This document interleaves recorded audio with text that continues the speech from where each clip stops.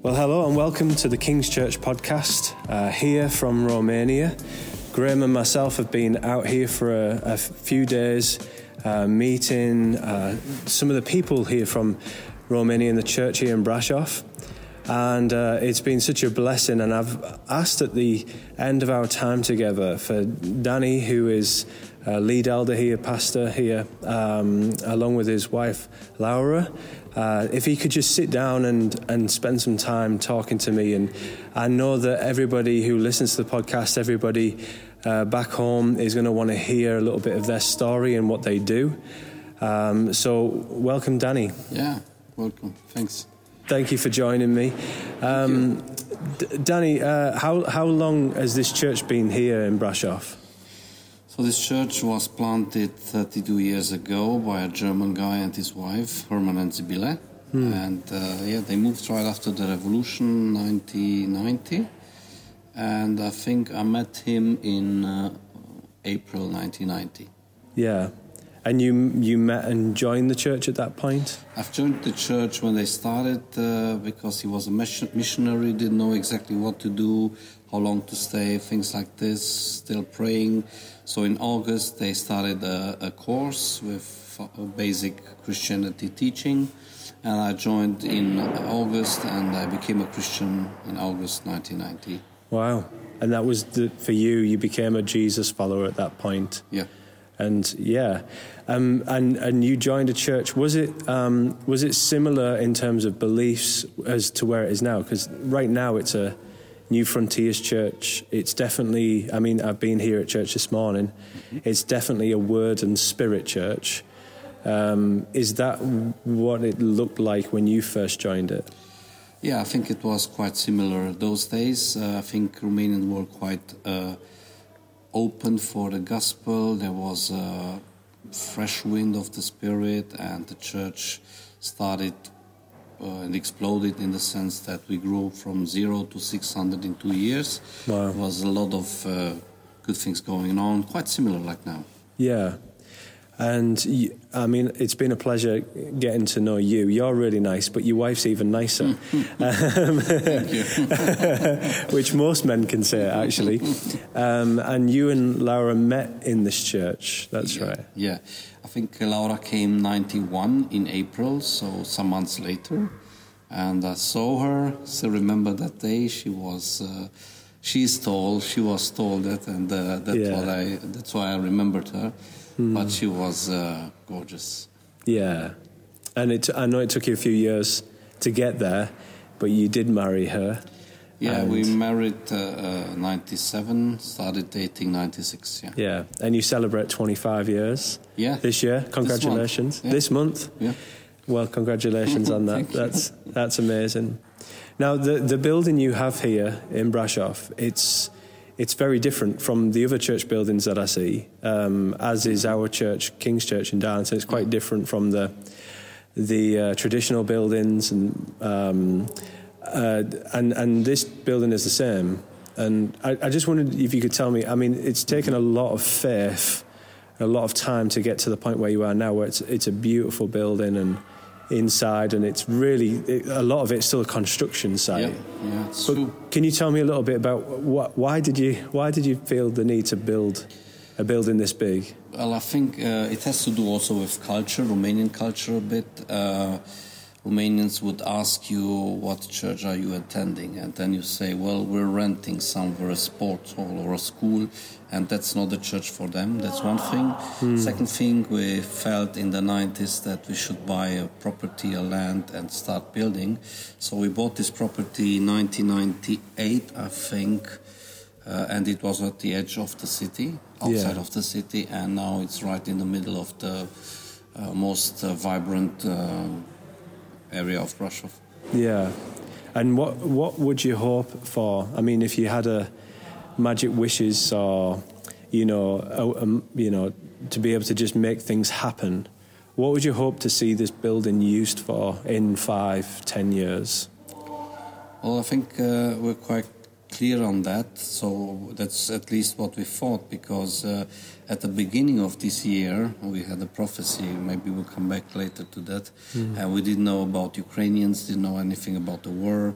So we're using this building now for different things. But our dream is to have a hub here, Bible school, and gatherings with New Frontiers churches, conferences, but also we want to use it for the community here. Yeah. So we want to hire our facilities, maybe organize concerts and exhibitions and things like this. So it's a multifunctional building. Yeah, so really a place for the community. Yeah. Yeah, and I know you're coming to visit King's Church in June. I'm really looking forward to having you at the leadership conference, but it really ties in with our heart, you know. And the challenge that we felt God gave us as a church many, many years ago was, if your church disappeared next week, like, you know, collapsed or died, would the community around you notice? And that's kind of driven how we use our building. We want the community to notice that we're there, and it feels like that's what we're. Yeah, I think more and more people realize the building is used, because we were constructing like 13 years, so nobody knew exactly what's going on here. Yeah. And now they see multitudes of people coming in and out. Ukrainians, Romanians. We had already 3-4 conferences here with hundreds of people. So I think they're starting noticing that there is something different, special here. So now and then we have people coming in, just popping in and saying, "What is this here? What's this building?" And we say, "It's a church building." No, it's not. Yeah, and you mentioned the Ukrainians here, and I mean, just to share with people listening, really, one of the things that I found most, I guess, challenging and really grabbed hold of my heart on Friday when we got here was the Ukrainian refugees that are in the building. And we got a tour on Friday when we arrived and got to meet them. And knowing that you're going to meet them is one thing, and knowing the story of what they've been through. But when you actually see them and actually see them in the rooms and see them, you know, in a space where they've had to leave, and you've got a lot here. So can you, I mean, and for people listening, you might hear noise in the background. We're not in a podcast studio. We've tried to find a quiet corner on the stage because we couldn't. The building is full of refugees, and you've really opened up this place. But can you tell me a little bit about how you ended up with refugees in the building? Yeah. Of course, I'll start with the beginning of the year. We have usually 3 weeks of prayer and fasting. Yeah. And during these prayer days and fasting, my wife Laura had a prophetic word, and she felt like God is saying to us, we will use this building for something unexpected, not planned. And we didn't know what to think about. And during the same weeks, another lady from the church felt that God is telling us we will have a lot of foreigners coming soon. And this was before the war, and we didn't know anything about it. We didn't know what to do with this prophetic word. Said, okay, Lord, you know better. Yeah. So that's the way it started, and then on the 24th February, the war started, and we saw on the news many refugees coming to Romania, thousands and 10,000 and 100,000s, and we said we need to do something about it. And I know part of that was driving up to the border to invite people to come. Yeah, I mean, at the beginning we thought we need to do something. Maybe we can host 20, we can do something, because we are in the middle of the country, quite far from the border. So we didn't know if refugees will arrive to Brasov, but after some days Brasov was full of Ukrainians, and then we thought, let's drive to the border, see what's happening there, and got more contacts there and here, and slowly but surely, we felt we need to do this, and so we started planning and changing the destination of our rooms into dormitories and things like this. We started to work and finished the kitchen quickly, so we can offer a kitchen where they can cook, then prepare the place where they can have meals and so on. And yeah, that's the way it started. And now you've got how many refugees living here? Well, we have now 54. We had 58. Some found a place to stay in Brasov, and 2 left back to Kharkov. Yeah. And what are some of the challenges that you've found in terms of some of the needs that you have for them, and you maybe feel it's difficult to fulfill those needs, or perhaps some of the challenges you find just relationally with them because they speak a different language or whatever? What are some of the things that you found difficult? Well, I think the difficult part is the volume of work we need to do. So starting with the building, we are still constructing. Then we have to do a lot of shopping, cooking, things like this, normal stuff, but it takes a lot of time. Just every day? Yeah, every day, Yeah. And I know some of the stories that have absolutely blown me away are the stories that I've had shared with me about people in the local community, hearing about, whether it be builders or people who have money or whatever, but they've been just instrumental in making it happen to get the building ready for asylum seekers to come. So, yeah, how have you found that part of it? Well, we didn't have too much money, and we said we'd do it anyway. With money or without money, we will find a solution.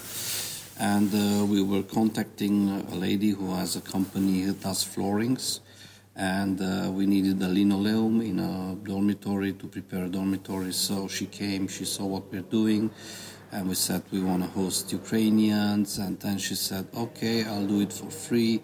And things like this, no commission, you'll have the linoleum with the minimum of the price, the best price on the market. And then we put up the linoleum in the first dormitory, and then the neighbor which we sold a piece of a land, came in and said, what are you doing here? We're preparing for the guests we want to receive. And he was really impressed about it, and he went and bought some pillows and blankets and things like this. Yeah, all the bedding.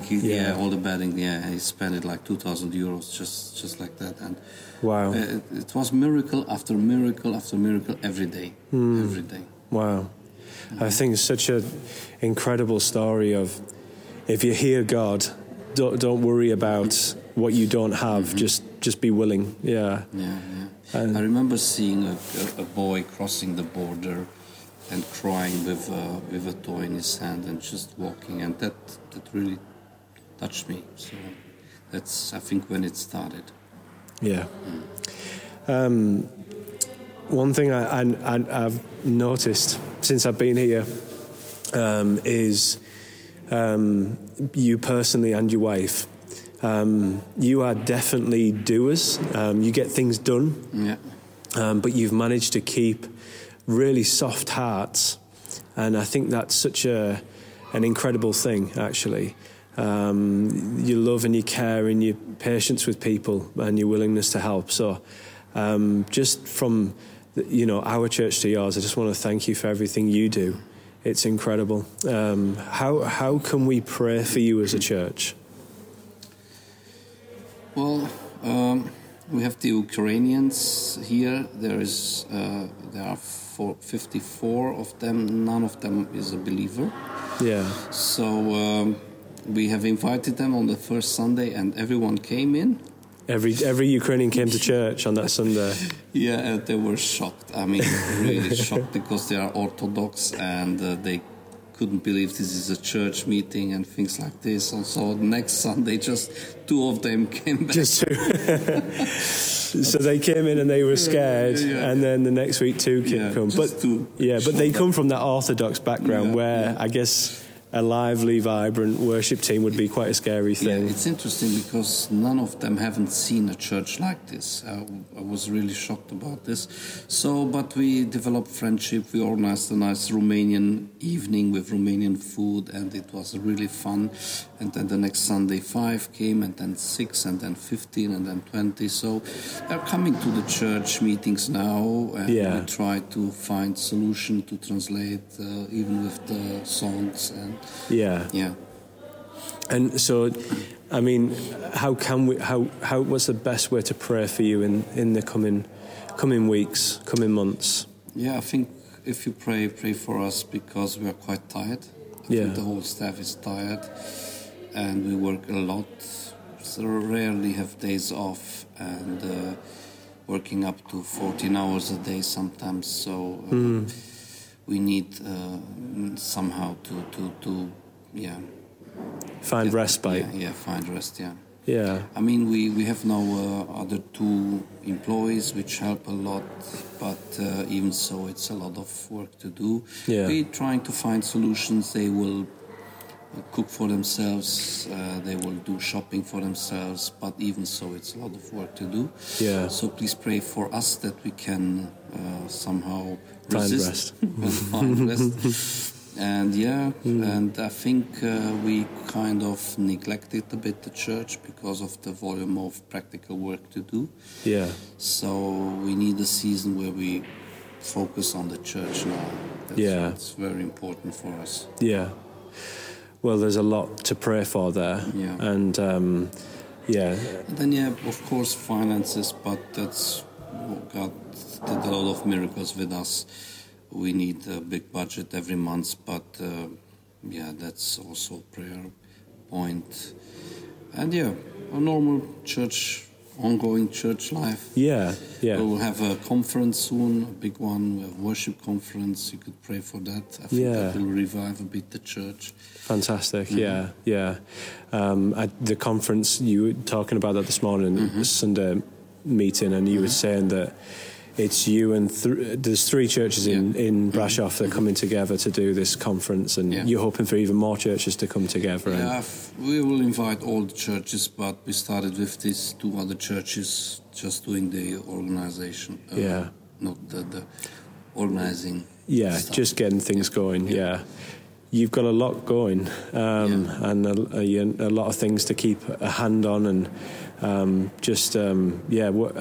at the same time you've received Graham and myself from Kings with just open arms, and we're so grateful for that. That's the hardest part. Yeah, I can imagine. Can I finish by just praying for you? Is that okay? Thank you. Lord Jesus, I thank you so much for Danny and Laura, his wife, and the whole church here in Brasov. Lord, I thank you for the testimony of them hearing what was going on in the Ukraine, the atrocities that were going on. And Lord, you gave them your heart for those, Lord, who needed a home, who needed a safe place to be. And Lord, you made a way where there was no way, and you brought the people in, Lord, to supply what they needed to do what you'd asked them to do. And Lord, I just pray for Danny especially, that you would just fill him right now with your strength, Lord, with your spirit. And Lord, he would know that you are sufficient for him, even when he's tired, even when he's worn down. Lord, you are sufficient. And Lord, we do pray that they find ways to get respite. They practically, things happen, or you bring in the right people for the right time. But Lord, that they're able to get some rest. They're able to take a break.